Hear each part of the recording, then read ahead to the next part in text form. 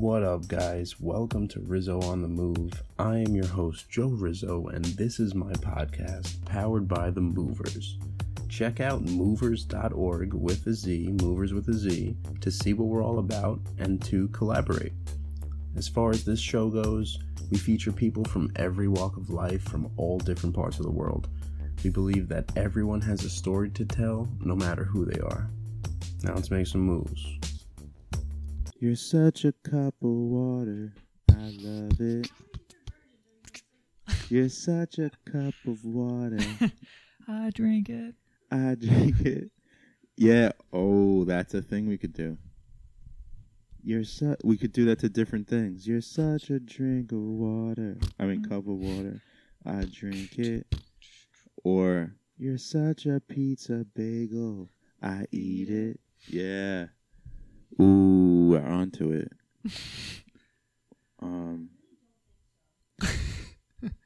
What's another one? Anything. Yeah, literally anything. Literally anything. What has to rhyme with that flow? You could do it. You're such a plain white wall. I paint it. Like, you could do anything. I'm a sick freak.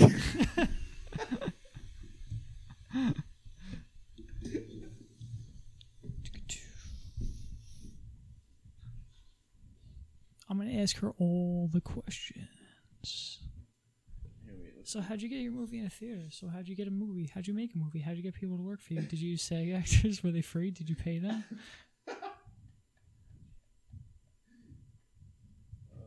Imagine if conversations were like that. And it was like... Well, they are, just not as fast. I know, but I want them to be that fast.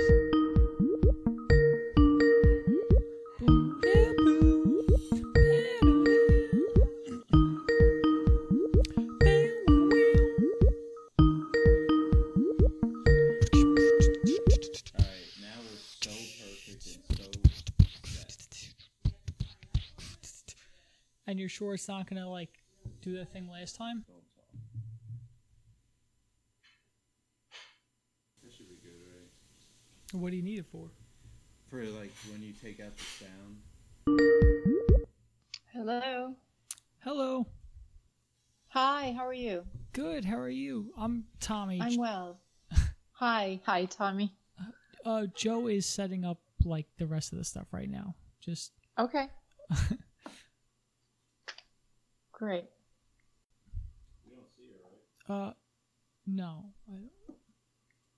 Can you see us? No. Yeah, because we don't see you. Are we doing video? Is that... You don't want to do video? We don't have to if you don't want to. Yeah, let's just do audio if that's okay. Well, yeah. That's Is fine. that cool? Yeah, that's... All right, perfect. Easier on both ends.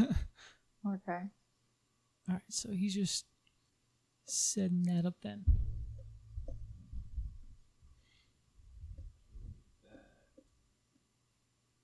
So before we jump into it, our main question is, how do you pronounce your name so we don't insult you? That's the one big question. That's the biggest question. Naghmeh. Naghmeh. Naghmeh, yeah. Naghmeh. Mm-hmm. Naghmeh. All right. Yeah, we were pronouncing it wrong. Yeah. We were saying Should I ask? We were saying Naghmeh. Naghmeh, yeah, that happens. Yeah. It's pronounced Naghmeh in Farsi. So, and it's a guttural. It's a k sound, which is really hard to do. Yeah. Unless you speak like Dutch or French or Hebrew or Arabic. Hi, I'm here now. I'm Joe. Hi, how are you? How are you, Joe? I'm good. How are you? Good, thanks. So, I'm going to go live now. Is there anything else you wanted to talk about before I go live? No. Okay, cool.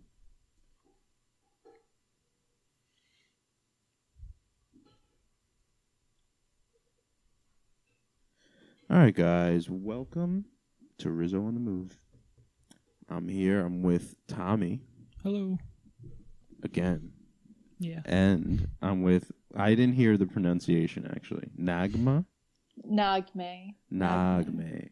Yeah. So Naghmeh is a film director that I met through Michael Kosowski, right?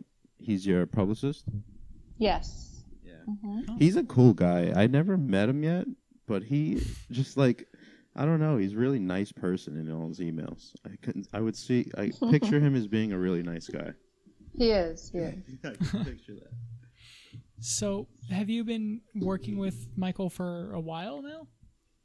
No, actually, I met him through the festival when the film got in, and I reached out to them and said, I need help promoting this. So they put me in touch with Herald PR, which is where Michael works. Oh, cool. So it's a fairly recent connection then. Yeah, yeah. Yeah, so the film that you're talking about, do you want to kind of explain what film you're talking about here? Or My film? Yeah, your film, yeah, right? Yeah, so it's called Maki. It's a Japanese language film that we shot in New York over the course of an 18-day period, New York City and Hudson Valley. And I wrote the screenplay and co-produced it and directed it. It's my second feature film. And the basic plot of the film is it's a film like I've never really seen any movie made about it that I could think of, about geishas and Japanese business world. Yeah, they're hostesses. They're not geishas. Geisha is a very specific thing that in Japan it's a career, and women are chosen from a very young age, and there's a big training process. But this surrounds that. The hostess club, these places are very popular all throughout Asia. So I don't know much about Asian culture at all. I don't know. Do you, Tommy? I know very little. Yeah. But... So can you kind of explain like the background of the movie, what it's about? Have you seen the movie? I've seen the first 35 minutes, and then I didn't finish watching it yet. Oh. Yeah. It's the summary of the film. It's very hard for me to summarize it. It's I could send you what I could read what Michael told me about it. Yeah. It's a pretty good synopsis. He said, Maki's a film directed by you. It's about a Japanese girl who comes to New York in her 20s. She begins working as an effective geisha at a bar geared towards Japanese businessmen while maintaining a relationship with the bartender, Tommy. Yeah, so I know all that already. That I'm all good with it. She eventually falls pregnant, so I haven't seen that yet, due to the scheme of the Mama-san, who pays Tommy to impregnate many of the women who work at the club. The Mama-san then guilts her geishas into having the babies in private, while she eventually sells the children for adoption and keeps most of the money for herself. So that's not a movie that I've ever heard of before. Being told, that's never been told, that kind of story. Very strong story. Yeah. How did you come up with? Is that basically what this movie's about? It is basically. Yeah. So where did this come from? I thought I came up with this story after many months of trying to figure out what did I want to work on, and it was important for me to work on a story based on a woman coming of age, a younger woman. Mm-hmm. And it wasn't even set in the Japanese environment. It could have been any subset within the New York area. But when I went to my producer, the executive producer, and talked to him about it, he had just finished making a film in Japan, and he encouraged me to pursue Japanese actors. And so that sent me on this whole other journey of, which I was happy to do because I had always been interested in Japanese culture. So learn more about the Japanese culture in New York, and then to check out the hostess clubs and to set it in a hostess club and to have this triangular relationship similar to like Dangerous Liaisons, if you've seen that movie from the 80s, late 80s, or read the French book. It was that really was the part of the inspiration for me. It was that. And you just wanted to tell this story, I guess? You felt like it was an untold kind of underground story. I felt it was it was original. I'd never seen anything like it. Definitely not. And I wanted to do something that felt different and new. That was very important.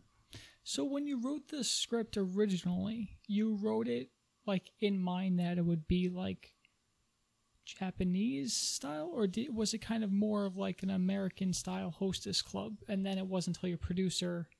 No, the hostess club wasn't even in the original story. It was the whole last part of the film, which you guys didn't see. That was where the story began for me in my mind. The whole when I decided to do the Japanese, to delve into the Japanese subculture in New York, that's when I saw the hostess clubs and I visited them, and I thought as a storyteller that was a really great place to set the beginning of the film. Yeah, that was really cool, and like it definitely like makes it feel like it's a whole nother side of at least like New York City that like you would never know about in a way. Mm-hmm.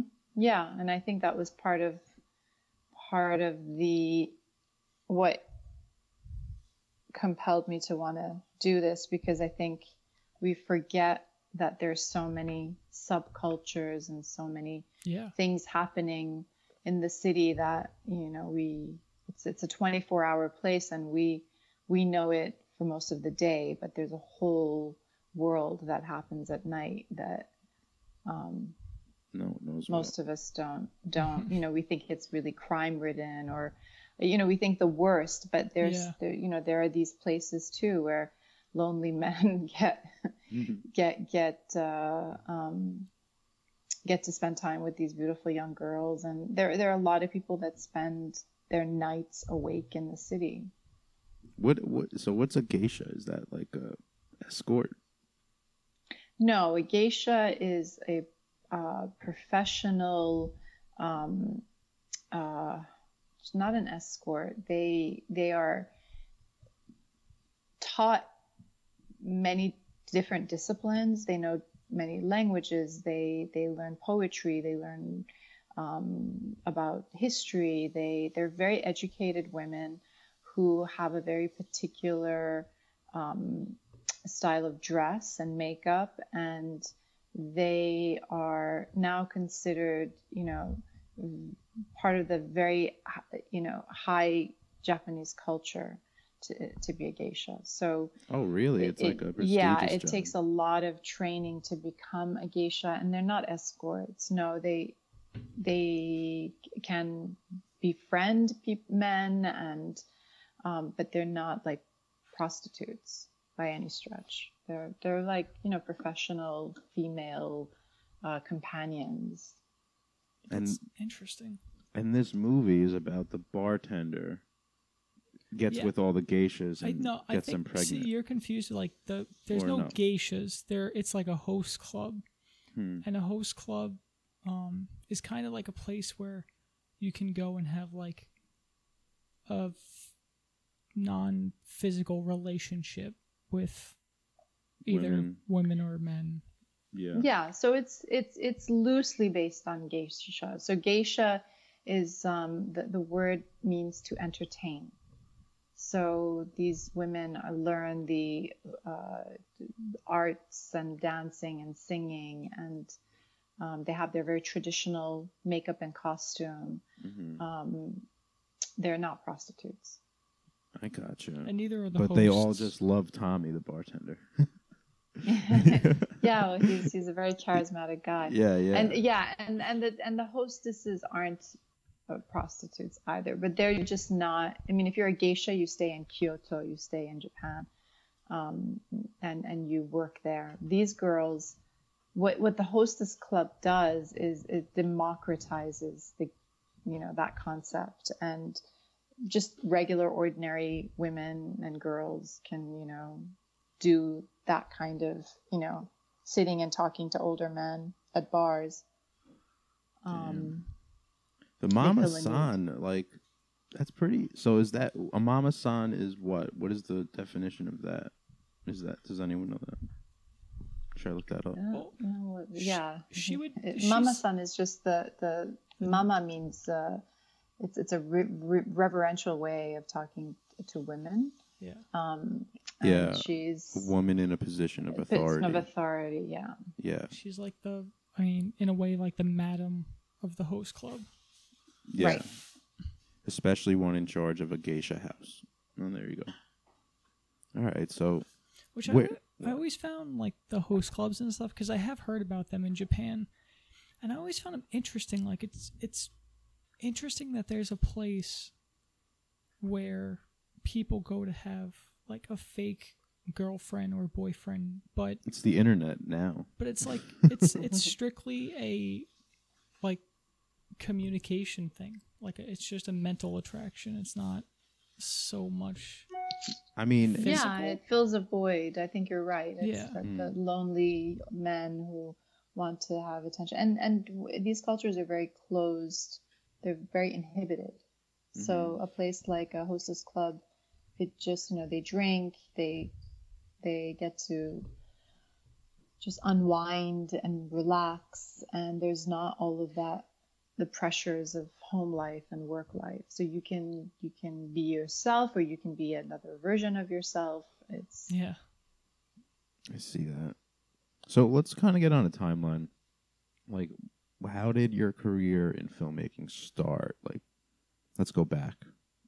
It goes very way back. I went to film school. I graduated with a degree in broadcasting and film. I decided I wanted to be a filmmaker as a teenager, working in a local video store, one of the top local video stores in Brookline, Massachusetts.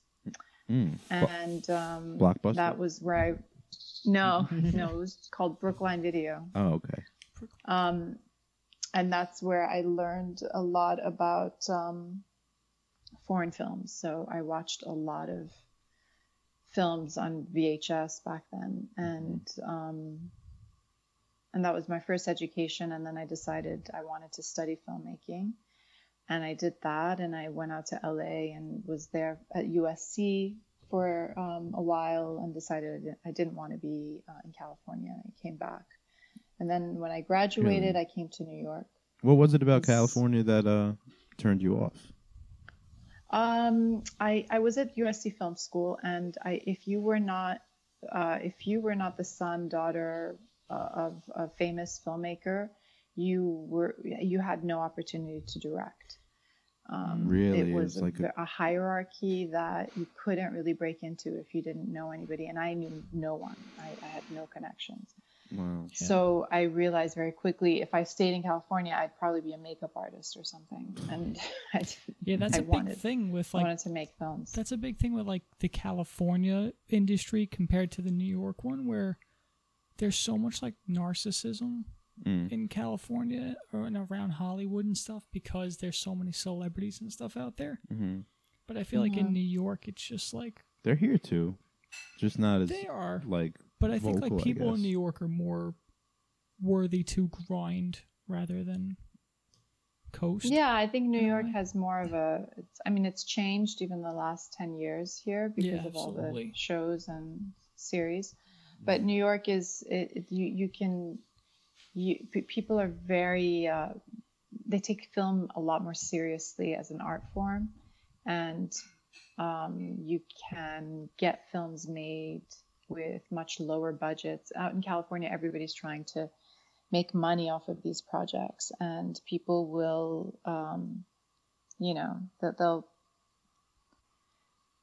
they will dupe young people into believing that, you give them the money and they'll be able to make a film for you. And it's really, it's kind of, I didn't like it. It seemed superficial to me at the time, and I think it's maybe it's gotten better. I don't know. Maybe the independent scene has sort of made an impact in Hollywood as well. But I think, yeah, for independent film, New York is the best place to be. Yeah, I agree. That was my experience. I mean, I don't think I would have been able to make films if I didn't live in New York. And then here I became an editor, so I started editing, and very seriously was editing videos and films and TV and commercials, and then getting myself ready to branch out and I did some producing too. And then I was teaching filmmaking to high school kids in the city. That's cool. And then I just started to write, and I got married. I had kids, and I decided that I needed time to sit and write, and that's what I started doing. And you had never really written before? I'd written some short things, but never a screenplay. So I was kind of nervous about it, but I did in college, so I had some familiarity with it. I just never thought of myself as a writer, and I still don't, but I think the script is the most important thing, and without it, you can't, at least I can't. I don't think I can make a film without a solid script to go. Agreed. Go on. Yeah. We've been working on a script ourselves, so that yeah, so you know how that goes. So we definitely agree with the script is the most important. But I have another question, because we noticed that the other film that you did is also in like it's in Farsi. It's a foreign language. Yeah, it's in a foreign language. Which when you mentioned that when you were working at the video store, you watched a lot of foreign language, or you were exposed to a lot of foreign language films. What do you like? Consciously make that choice to like do these films as kind of like foreign language stuff, or do you just like once the script is done, you just think that's the direction it should go? I think for the last two, I think I am inspired by the idea of foreigners in this country. I think that's my experience. And I feel very comfortable talking about that. And so when you write and you want to be authentic, you want the words to be in whatever language. And that was the case with The Neighbor. I thought it had to be in Farsi, and the dialogue is sparse in that film, but I didn't think it would work in English, and I didn't care that it was going to be subtitled. I know a lot of people get nervous about that, but I think it adds authenticity to the story. Yeah, absolutely. Now, and then for the second film, it was similar. I mean, I really wanted to work within a foreign story line, and I could have done this film in English, but I decided I wanted to stick with Japanese because, you know, they speak Japanese when they're amongst themselves. They're not speaking in English. Yeah. Do you speak both those languages? Like, what was the translating like? Because I know when some languages translating to like actual like dialogue can be very complicated. Right. I do speak Farsi, but I also speak French. I speak Italian. Japanese I don't speak, but I was working with my Japanese co-producer. She's Japanese, Iranian and Japanese. So she it's a mix. She was able to really help with the translating. And Japanese is especially difficult because every one sentence in English, which is like 5 words, will become, 10 Japanese words. So it doubles in length and span of time it takes to deliver that short line. So that was challenging because my script is not very dialogue heavy, but in Japanese, it became like the dialogue became really important.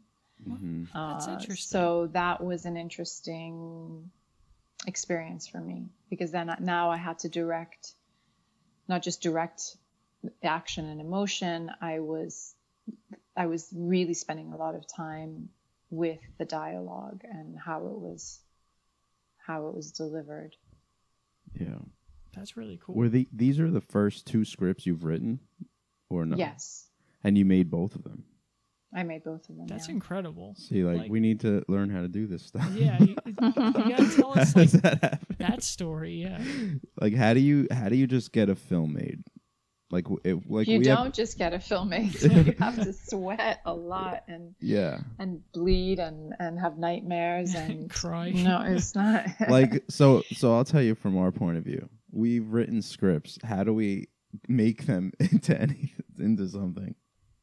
Like, do you go to ask people? You have to be very. I think humility is extremely important and underrated in film. And I think when you are humble and you are able to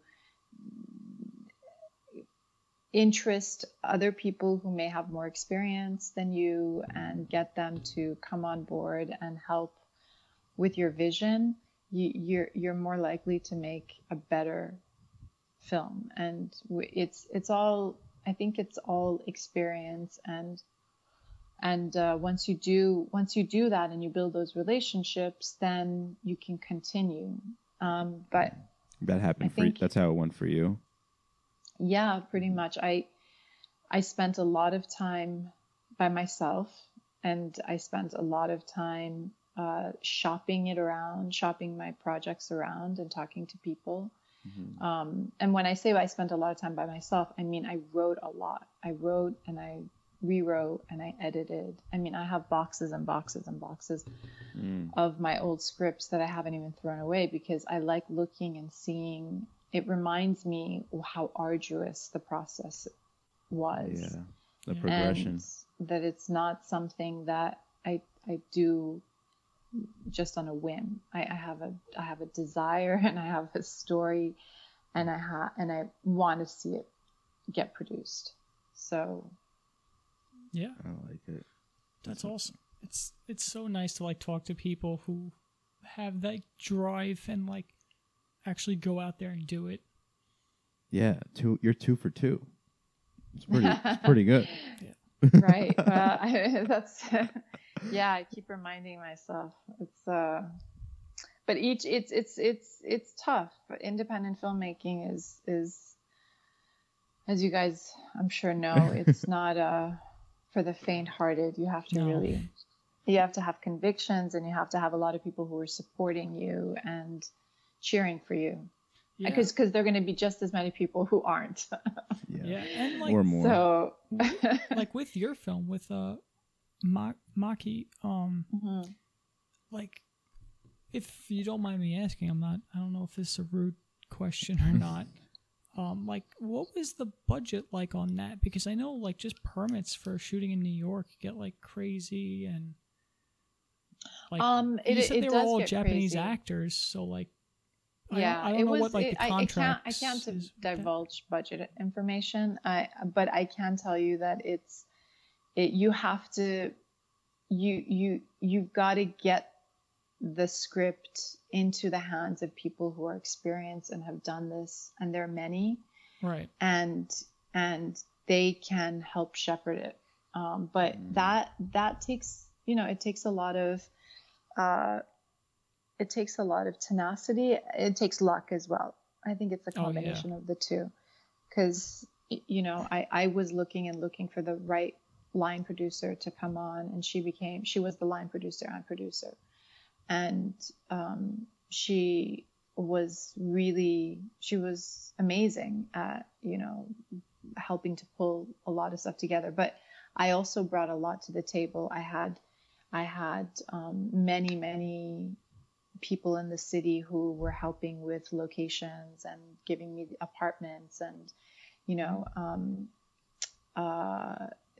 offices and office spaces. Just and use cars every connection you can. Mm-hmm. What? Just use any connection you can that you could think of. Yeah, exactly. And I think if you get to that point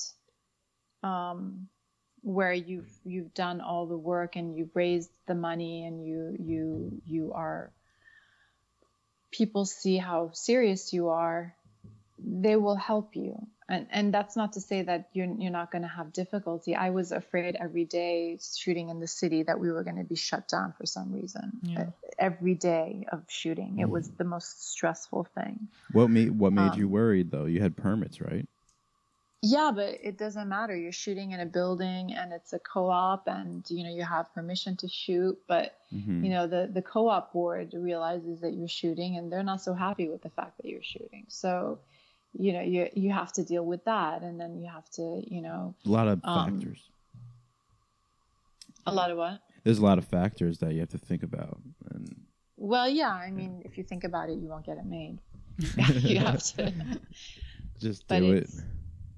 Yeah, there's a lot of that. It is really not easy getting a film made, as anybody who's done it can attest. Yeah, I don't think anyone said it's easy.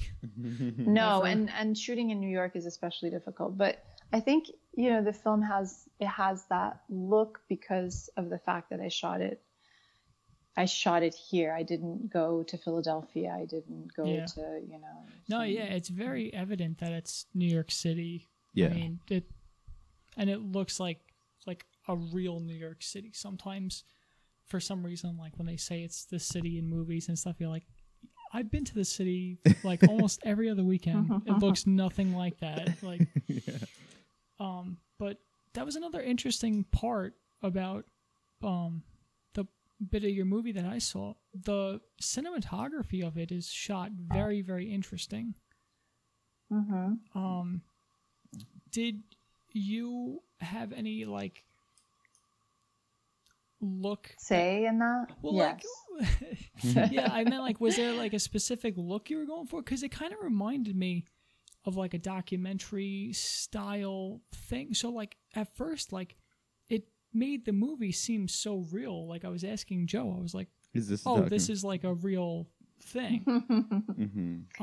So I thought that was really cool. I think it's how I shoot, and I think I didn't shoot the movie. I had a DP, but I framed every shot.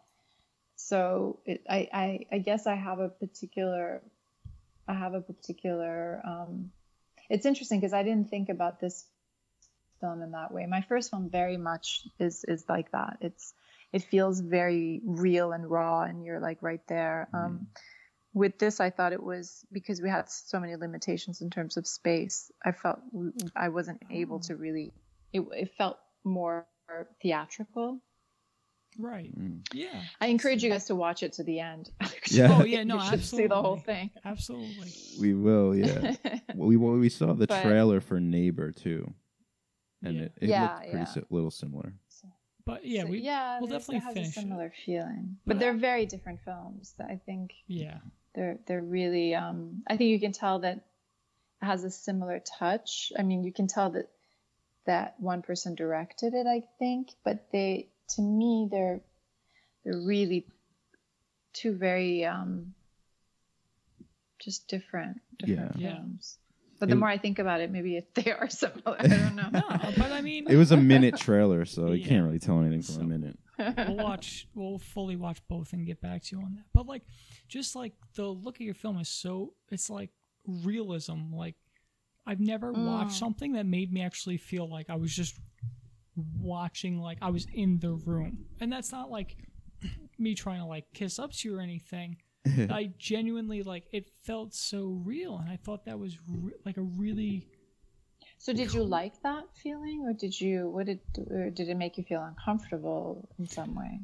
I don't think it made me feel uncomfortable, but it just made the movie feel less like a movie in a good way and more like real life, which I guess is the goal of a movie in the long run.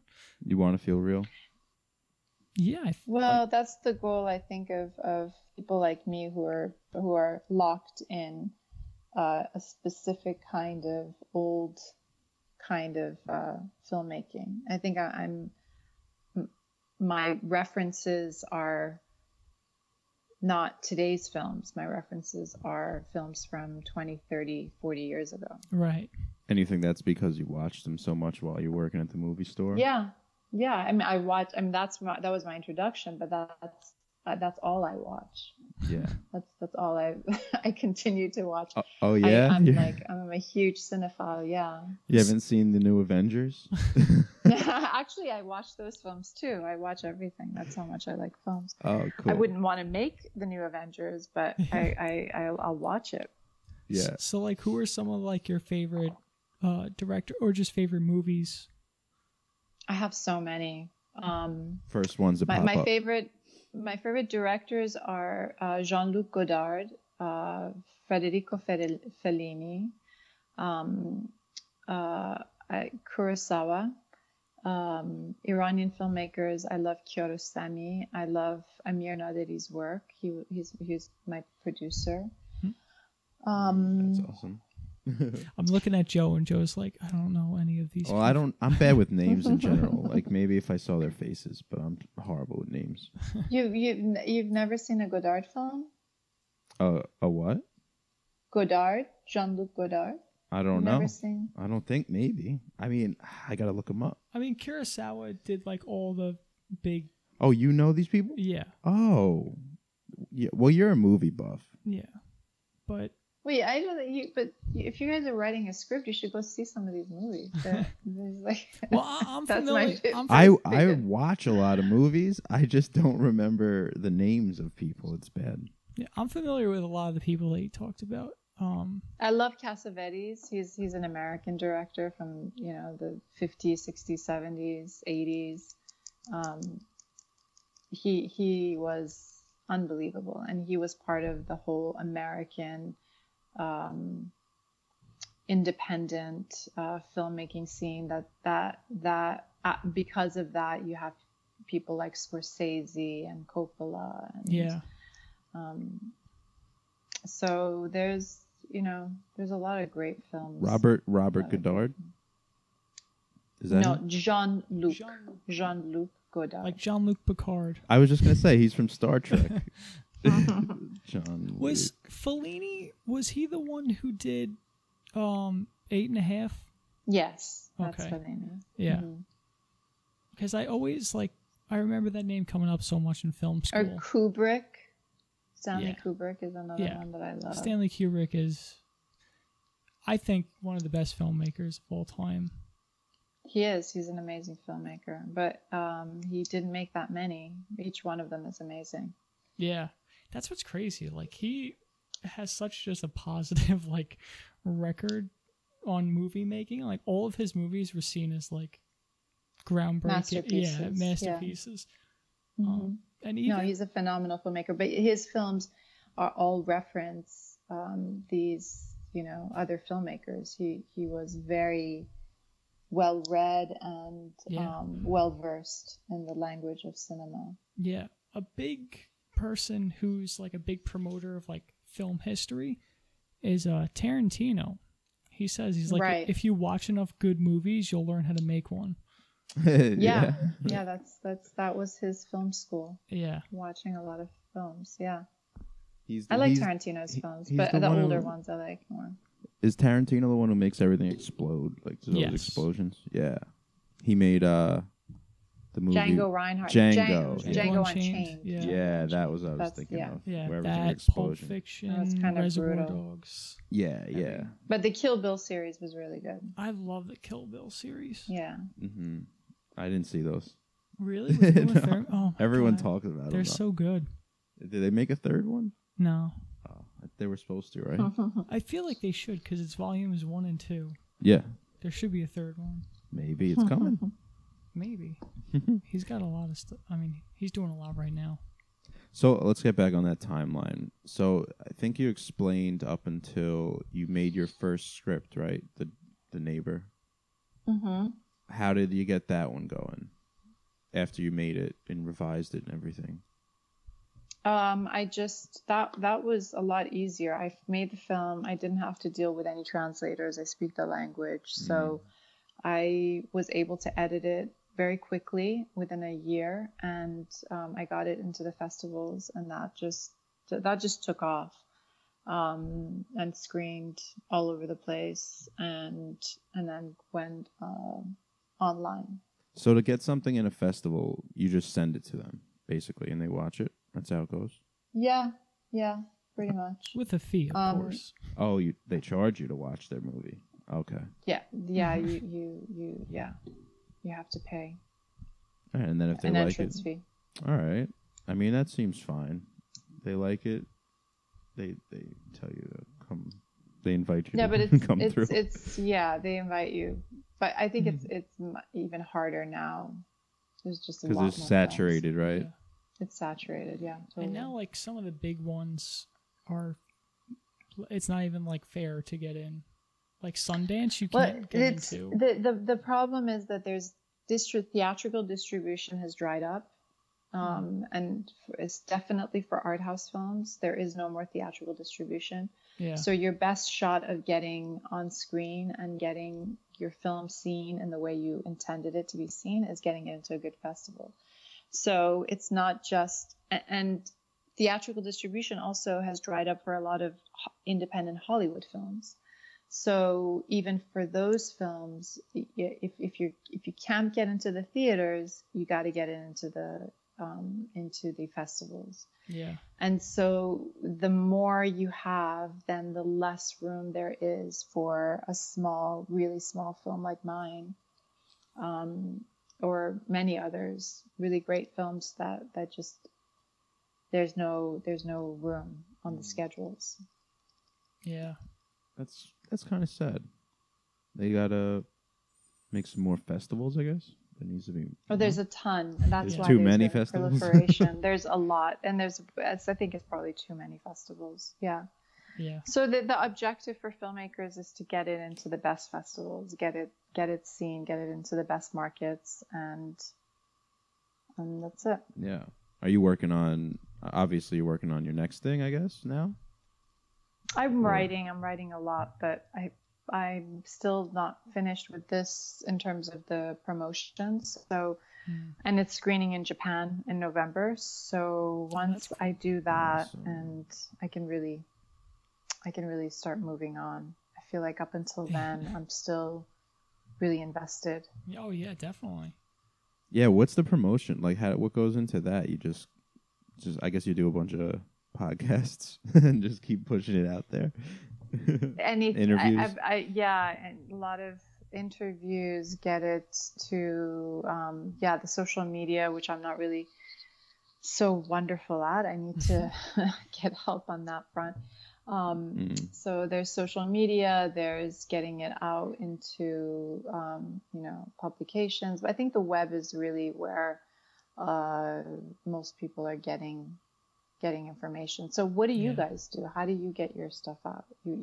Your podcast is on different platforms. Is it? Yeah, it's on Spotify, iTunes. How did you create a following? Well, this will be my 102nd episode, so I just kept putting episodes out. And it's not even like I have a huge following, but you just keep putting them out there, and you just keep doing it. Then, I mean, I just kept emailing people to like see if they would want to come on, and now, like, it's people hit me up to say, "Can you come on? If you want someone to come on," I'm like, "Yeah, sure, definitely." Especially something like this where I've never talked to. We've talked to a few people that have made films, but I never talked to someone who made a film like this. So yeah, I was like, definitely sure. Just so everyone knows, Maki is making its American premiere on Friday, October 19th at the Chelsea Film Festival in New York City. So that's awesome. Yeah. When you found that out, were you obviously, I guess you were pumped for that, right? Yeah, it's very exciting. I shot the film in New York, and to have it screened in New York is really great. So I was very excited, and I think it's a great festival. It's young. The founder is a woman, and I think it's very international mix. Mm-hmm. And I'm excited. I'm the only female director. of a Wow. feature-length film. So There you go. That's here's a good question, because I know in some festivals you have to go for like categories and stuff. What category would yours fall in? Like, would it Feature narrative. Okay, so it's not like technically it wouldn't be foreign language, or Not necessarily. I mean, it's yeah. I mean, it is foreign, but when you're applying to all these foreign festivals, all of the films are foreign. So that's a good point. It's not, and even you send it, and then they determine where they want to put it. Oh, okay. How they want to, you know, like if they have other films, Japanese films, maybe they'll do like a series of Japanese. Yeah. But most, like if you apply to Sundance, they're going to get films from all over the world. Yeah. There's no need to further, you know. Yeah, I just think it's really interesting how it's like yours is an American film. It's just in different languages. Yeah, it's not hard, but it's not foreign. Hard to, yeah. That's like it's really a hard cool. sell on many fronts. But it's not foreign, yeah. It's funny. I like that. What section do you think is the least saturated? Like what, like 20-minute independent? If you want to get your film noticed and awarded, you know, like what is the I kind of film I don't know anything about that. least saturated? I don't really look into it because you just do it. My interest has been long format, and because we've had people. So I don't know, but we've had people make like 20-minute short films, and they've won film festivals, but obviously there's a million film festivals, so but who knows? Yeah. There's just a lot, and it's, you know, I think it's a preference for the filmmaker, what they really want to do, and I'm just drawn to the longer format. I like those films. Yeah. I feel they're fuller in some ways, but I also like short films. I think so much work goes into making any length film. Why not just do feature? Yeah, and that's the thing where it's like with the short film, after festivals, there's not a whole lot you can do with it. I just think a feature film, there's more, you know? Like you can do festivals, and then maybe it can get distribution, and it can go on to like either streaming services or even like a small theatrical run. Where it's like if you're doing a short film, it's such a hard like. On the back end, you have to be organized and try to find right. I got you. So, what is next? Are you planning on doing more like foreign kind of different language films, or are you gonna come to some English films? Maybe. I'm not. You don't know yet.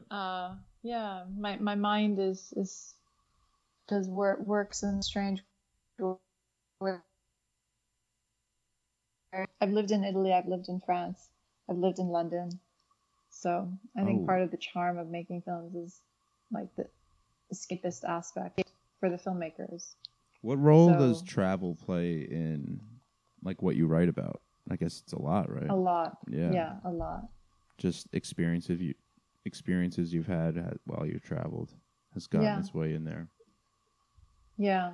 So, but I mean, it would be nice to do a English language film in America, somewhere close by. Yeah, just to make it easier.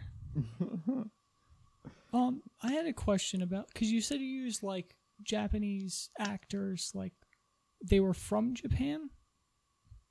2 came from Japan. 3 of them came from Japan, and 2 of them I found in Japan. The third one was actually living in New York at the time, but now she's back in Tokyo. I'm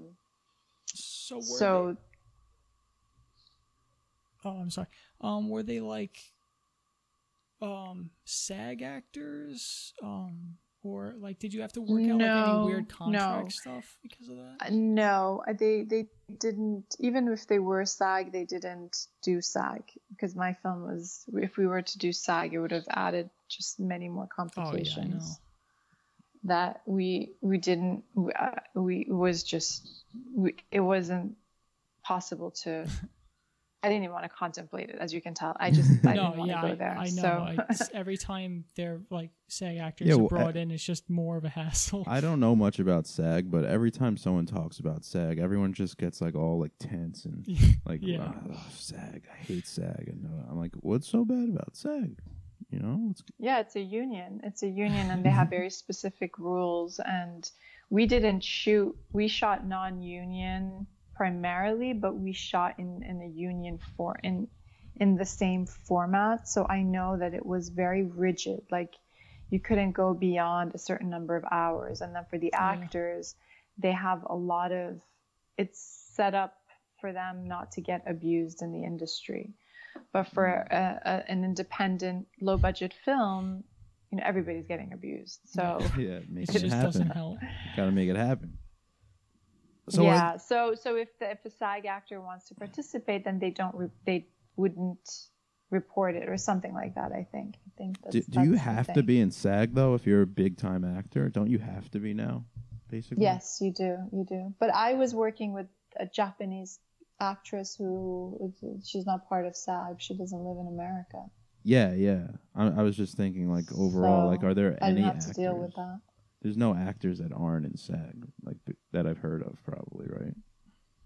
Not once you're in. I think, like, I think all actors want to be a part of SAG. Because as an actor, SAG is the best thing possible. Right. Yeah. Because it's only making your life better. You get like a quota or whatever, a quote, whatever. Yeah, right? like minimums and stuff. But just for anyone who has to work for SAG actors or with SAG actors. You'll look for non-SAG, people who are just making their mark. No, I guess I haven't dealt with it yet. All right, well, let's see, I got a couple more questions. So the movie's kind of about, I'm talking about Maki now, human trafficking and like what sparked you to write about this? Is this like firsthand stuff that you noticed while you were traveling, or you like Googled and found out about all this stuff? I Googled it. It wasn't really, to me, it wasn't so much about the human trafficking aspect of it. It was more power and somebody who doesn't have power and somebody who has a tremendous amount of power. And that was the basis of the story. And then I, as a woman who's had children, knowing how intense that is, I wanted to talk a little bit about that process, that like what happens to somebody when they are about to have a baby. And so the idea came. And when the idea came to me, then I started looking and more actively looking to see, does this happen? And then I saw, yes, it happens. It happens quite frequently. And at the time that I was really working on the script, there was a story about a house somewhere in Eastern Europe, I remember, where the women were, it was a baby making factory. So it does happen. It happens. Factory? Yeah. Literally like a big building? These women were all pregnant, having babies that were being sold. It was in the news. Oh my God. That's nuts. You don't know what's and they going broke on. up the ring, and it was human trafficking. Yeah, so stuff like this, it's not. Who wants to buy a baby? But that wasn't the main thrust for me in developing the story. But that was something that I thought was interesting because,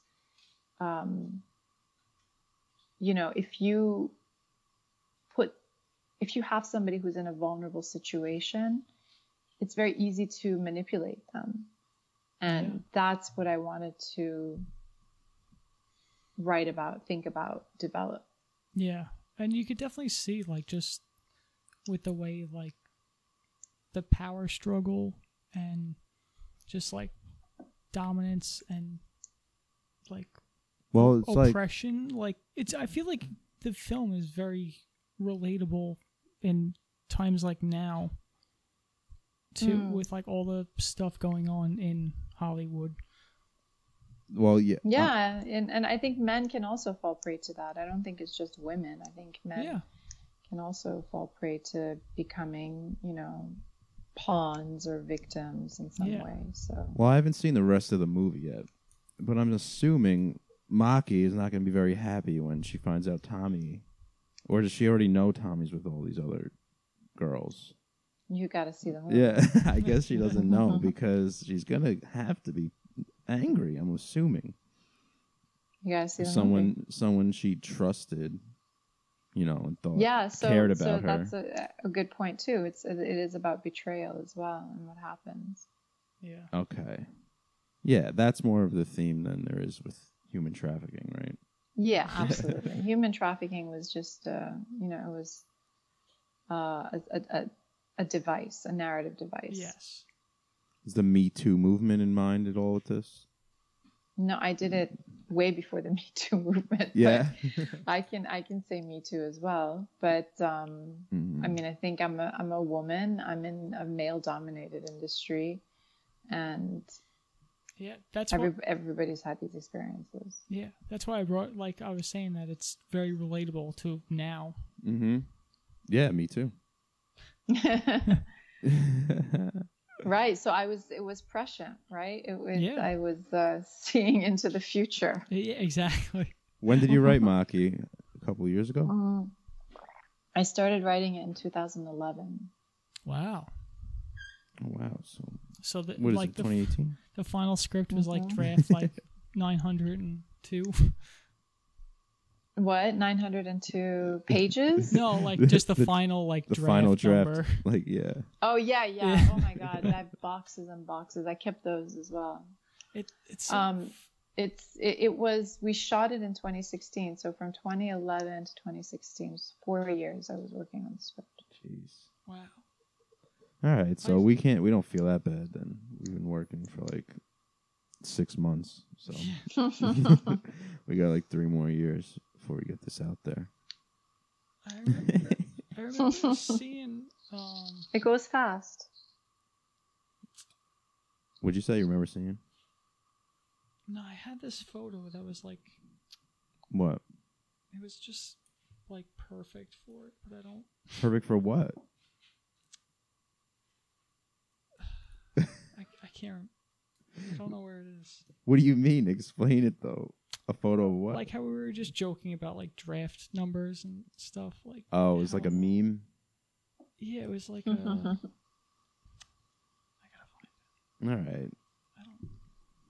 So October 19th, Lowe's Theater, New York City, 34th Street, 9 p.m. Can we get tickets to that? How do you do that? Yes, go online? yes. You just go to the website, which is Chelsea Film Festival. Let me find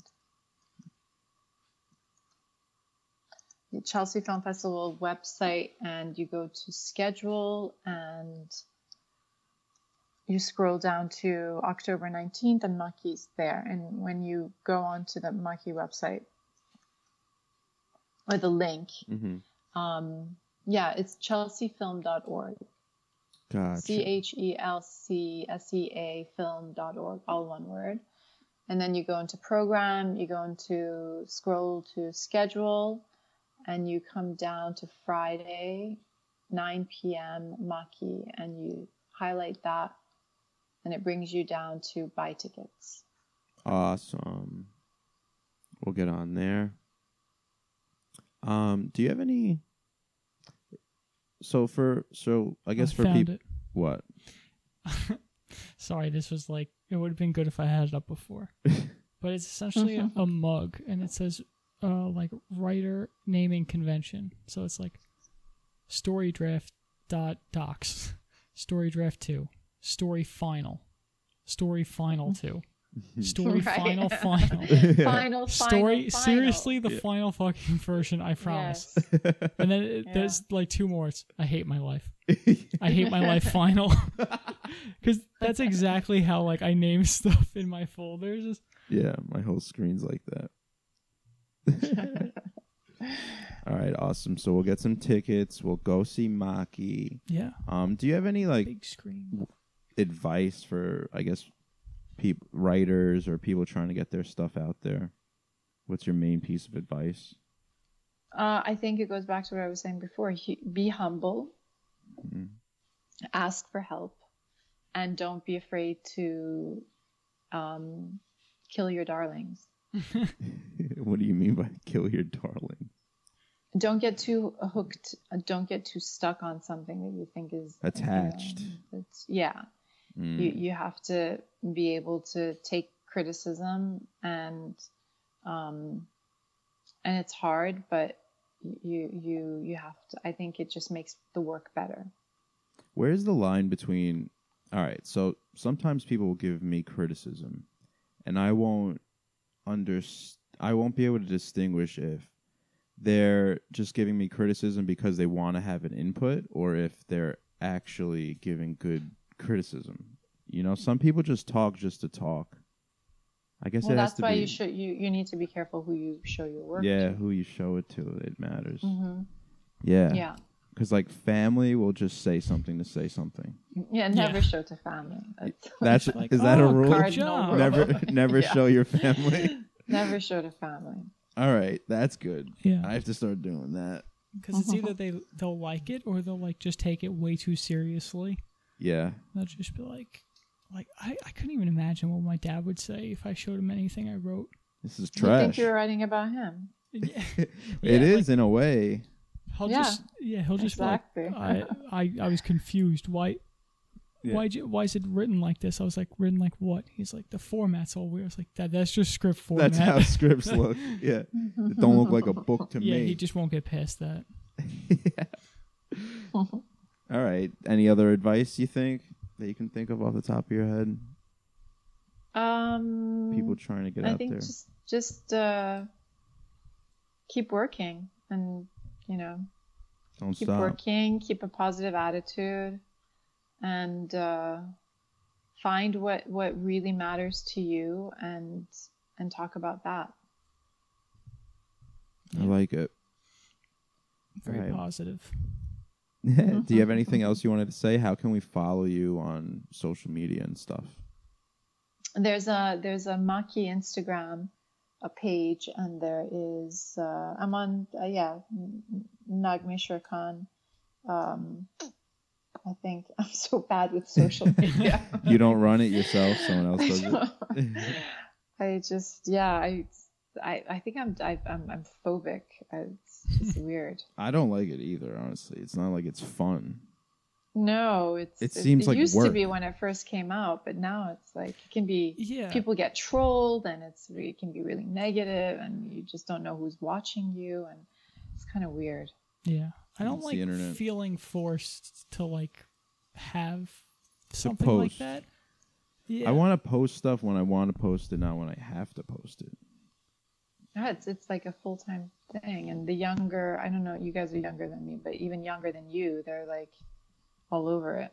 Oh yeah. So. Oh, all day. Yeah. I don't trust kids. Yeah. You don't. My sister don't even have a TV. She don't even watch TV. Really? Yeah. That's weird. Only a computer. Yeah, and exactly. She's 16. There you go. So that's proof. No matter what, that's where it's going, whether we like it or not.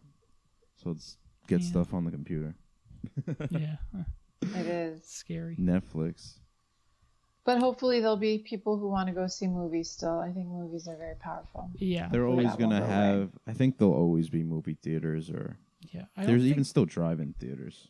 Yeah. I was listening to another podcast where 2 screenwriters talk about this a lot, and they said like nothing's going to beat the feeling of going to a movie theater and watching a movie, despite how good like home theaters get.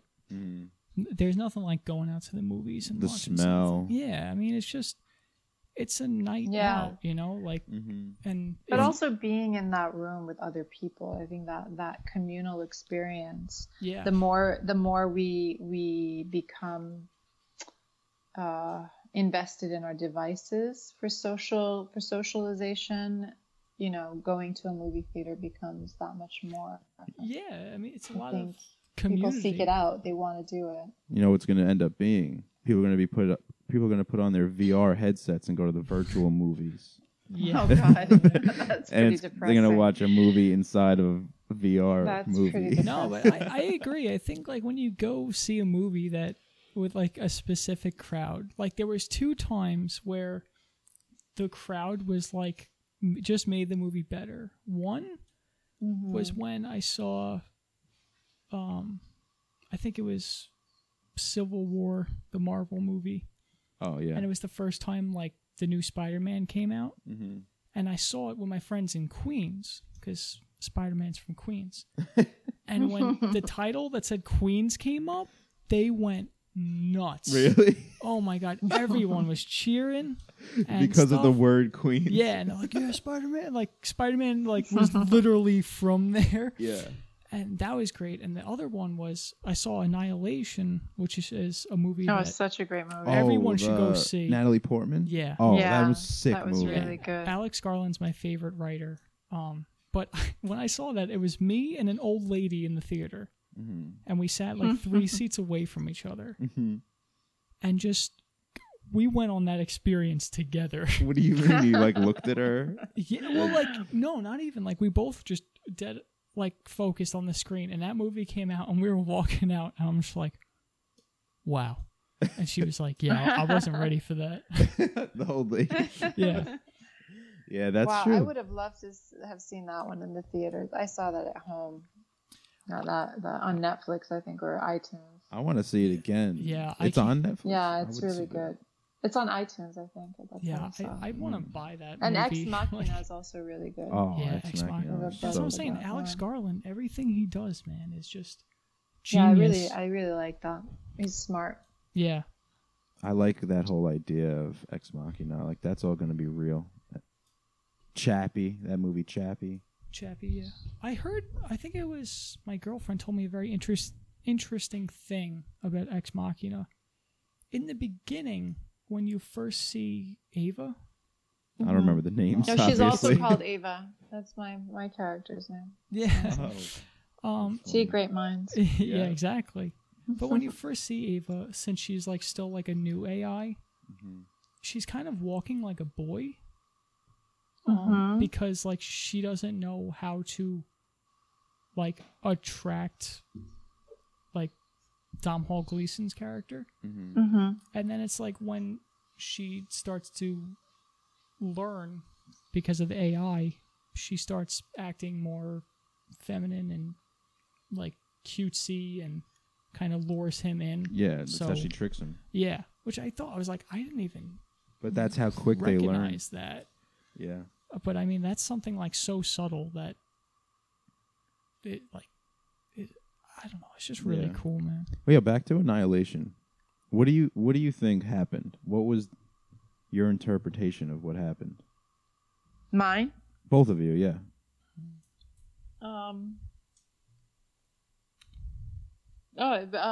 They were both. I think they were both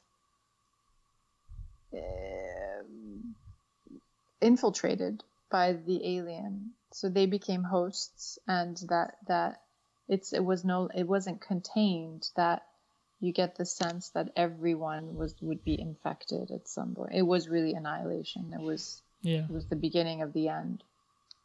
What was it though? It was cancer, right? Yes and no. It was acting. It was a deformity, right? Like, you know how everything was deformed on the Yeah, it in wasn't the- so much It's a deformed. mu- Everything yeah, it's was like a combined. mutation. mutation. That's Mutation, that's yeah. what cancer is, right? Mutation of cells. Yeah. Yeah, but it's not. It doesn't.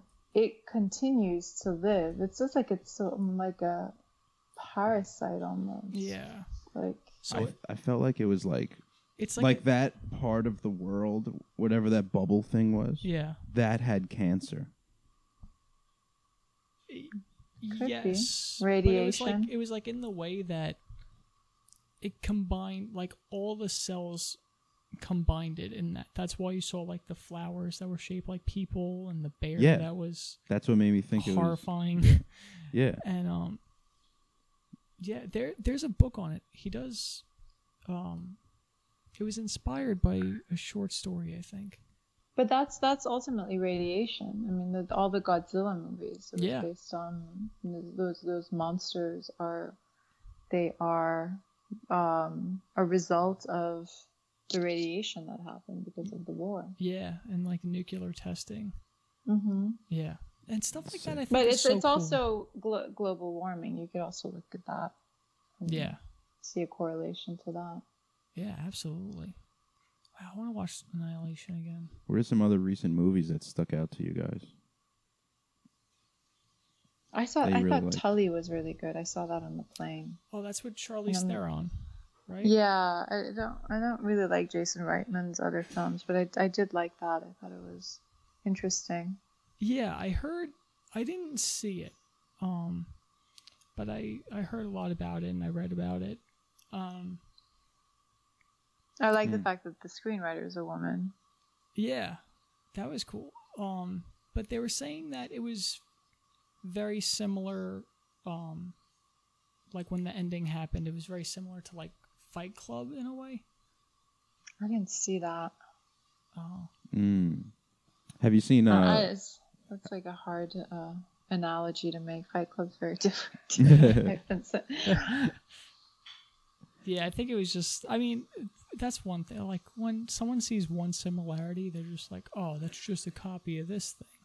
And it's like, what, two people? But I mean, everything's influenced. Yeah, exactly. Like you wouldn't ever were influenced by everything. So I'm sure there's a foreign movie that's just like Fight Club. Mm-hmm. Every single thing we ever write is based on true events. You know, like you could say based on true events for every movie there is. Well, a lot of writers get their inspiration from the seed of it is. Yeah. And I think that's with any art form. Basic, except what was I talking about before? That art. Dadaism. Dada. Yeah.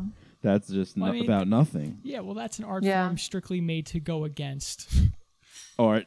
Yeah. Anti-art. Yeah, pretty much, yeah. There was a film movement that came out of Dadaism as well. Is there? That's something I would watch too. I feel like a documentary. That's like the movie Rubber. No, like the filmmakers. There were filmmakers who there was surrealism and there was Dadaism and filmmakers were in everything. It's probably on Netflix. Something about Dada. If you watch, there's a movie called Rubber, and I'm pretty sure that's a Dada film. Rubber? Yeah. Like flubber? Yeah. It's about a tire. That's it? Yeah. Really? Yeah. All right. It's a very weird movie. I could watch that. All right. Well, I think we've said it all, most of it. Mm-hmm. Anything you get off your chest that you wanted to say when you were coming on here?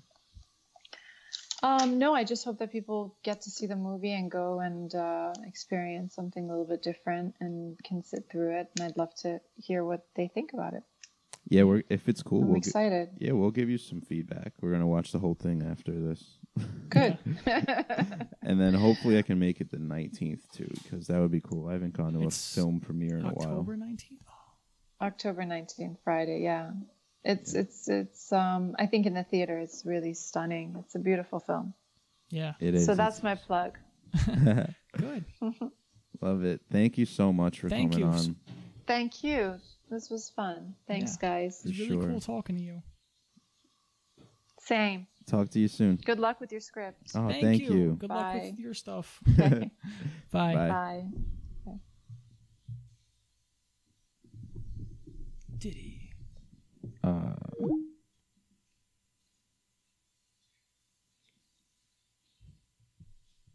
That was Naghmeh. Naghmeh. That's it. I can't remember her name. Like, what are you saying? I was saying say her name. Oh. Yeah. I thought you were pointing to Diddy. No, the pen was like this. Naghmeh. Yeah, that was awesome. She Yeah, she definitely is very well educated. Yeah, I mean, she speaks like 4 languages, and that's what's cool. Like people who live in like multiple countries, I just feel like have a very, very well-rounded mindset. Yeah. Because I think like even the best person, like the most woke person in America, is just the average person in Germany. You gotta travel. Yeah, that's what I'm saying. Yeah, and I think that's something that like America doesn't face because all the states they're still states. Like it's still America, even though Louisiana is very different from California, but it's still America. And I think it being in Europe, you have to travel essentially to different countries. I mean, if you go to school in France, you could have a field trip to Germany or Poland, like. And I feel like it's easier because you could take a train to travel instead of flying all the way. Like, we're one of the few countries where you have to get on a plane to fly to another part of the same country. Yeah, that's true. Big one. Yeah. So. It's a continent. Yeah, pretty much. And I don't think we have a lot of diversity in a cultural way here, where Canada has a lot. I mean, they have a lot of French. They have a lot of French Canadian. They have the First Landers, which I think they call like their Native Canadians. How we have Native Americans. Native Nadians. Native Nadians. Nativins. Well, Thomas, I wish we would have watched the whole movie, actually. Because I would have felt... She was probably like, aw. Yeah. They only got to have I an felt hour bad. in. But... Hakuna Matata. We'll go check it out now. Yeah. October 19th, Chelsea Theater in Manhattan. Maki. Go watch it. Check the tickets. I guess I'll put the link. I have to do that. Yeah, probably. Thomas, any last words for Diddy? No. Thank you. Thank you for listening, everyone. If you liked what you heard, please give us reviews, ratings, and likes, and all that stuff. It helps us so much more than you know. Feel free to hit me up if you want to be a guest, if you have an opinion on something, or if you just want to talk. Thanks again, everyone. Have a great rest of your day. I'll talk to you soon.